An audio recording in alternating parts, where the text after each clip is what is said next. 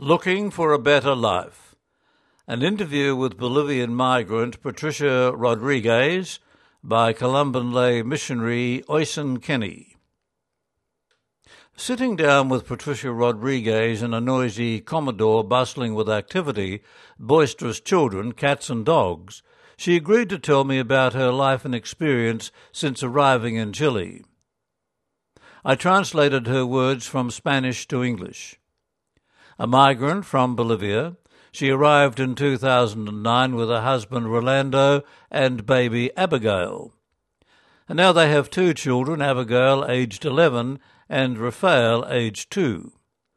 Originating from Cochabamba, a city nested in an Andean valley in central Bolivia, she left behind 6 sisters and a large extended family.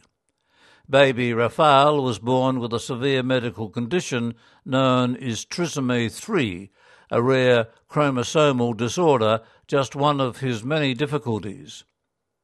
Rafael's biggest battle is with breathing. Often I hear him struggling to breathe while lying in his pram. And the other children scamper around him, oblivious to his trials, but his big sister Abigail jumps to his aid attentively. Patricia came to Chile looking for a better life, explaining that life for women can be very difficult where I come from. They have to work long hours for low wages and frequently encounter discrimination. Now she lives in Alto Hospicio, a mining town in the Atacama Desert, Chile. And I first met Patricia nearly 3 years ago in El Comodoro Solidario, Fe Esperanza, in the shanty town beside where I live. In Chile, a shanty town is known as a toma. Based in the Columban parish of Sagrada Corazon, the Commodore provides practical help in terms of assisting the nutritional needs of the residents, particularly the children, but also in community development, training courses for women, and a meeting place for pastoral engagement. The Commodore is very much in the heart of the community, based in the reality of the living conditions of the locals. Although we do our best to maintain it in decent condition, it is still rough, dusty and dirty, a cramped space for a sink and gas stove surrounded by high galvanized and plywood walls. Soon we hope to move to a recently built hall behind the parish church. Nevertheless, the women cook up a wholesome meal with food donations, and they can feed up to 60 children and 20 adults. As a coordinator in the Commodore, I have watched Patricia become increasingly involved in its activities and take more of a leadership role. Her mother, Philippa, also helps. Patricia began attending around the same time as myself nearly 3 years ago and is now a regular cook in the kitchen and participates in short courses for the women.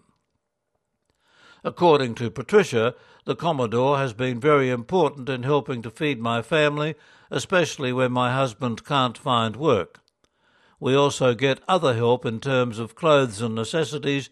It's a good place to meet people and catch up with friends. Patricia's home in the Toma is like the others. It's surrounded by thick, high plywood walls. Inside is a dusty space a few metres square, surrounded by makeshift rooms also built with sheets of timber.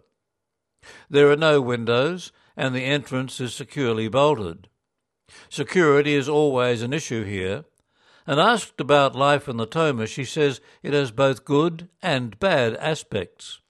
I have nice neighbours and we help each other out. Also, it is our own place for my own family, which I didn't have in Bolivia. I bought this plot from the previous owner.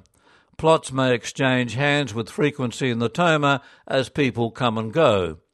On the other hand, it can be difficult and dangerous here, she continues. Sometimes they cut off the light or water for up to a month.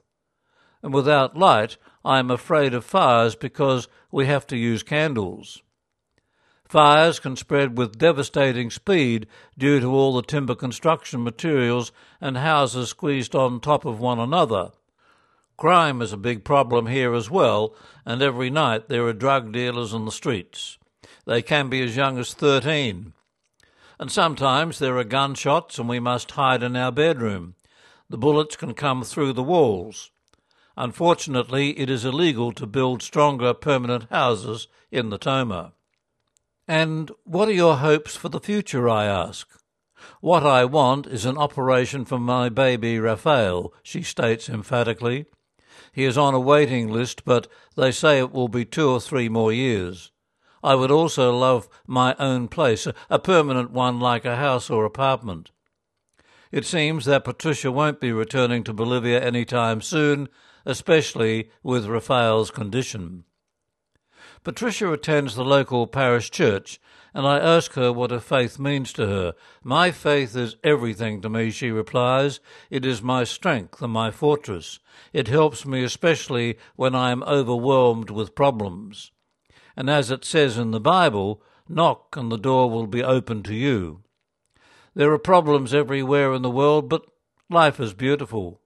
You only get one life, and it is important to use it well. Every day I wake up and thank God for my children and the life we have. God has brought me to Chile, and I believe has a purpose for me. Perhaps it is all the help you are giving in the Commodore, I suggest. A mischievous smile breaks across Patricia's face. Perhaps, she laughs, and goes off to help in the kitchen amidst all the noise and bustle. Now, editor's note. We're sad to report that Raphael passed away last year due to complications from trisomy 3. Patricia has graciously allowed us to publish her story following her son's death, and our thoughts and prayers continue to be with Patricia and her family. And that article was written by Oisin Kenny, is a Columban lay missionary in Chile.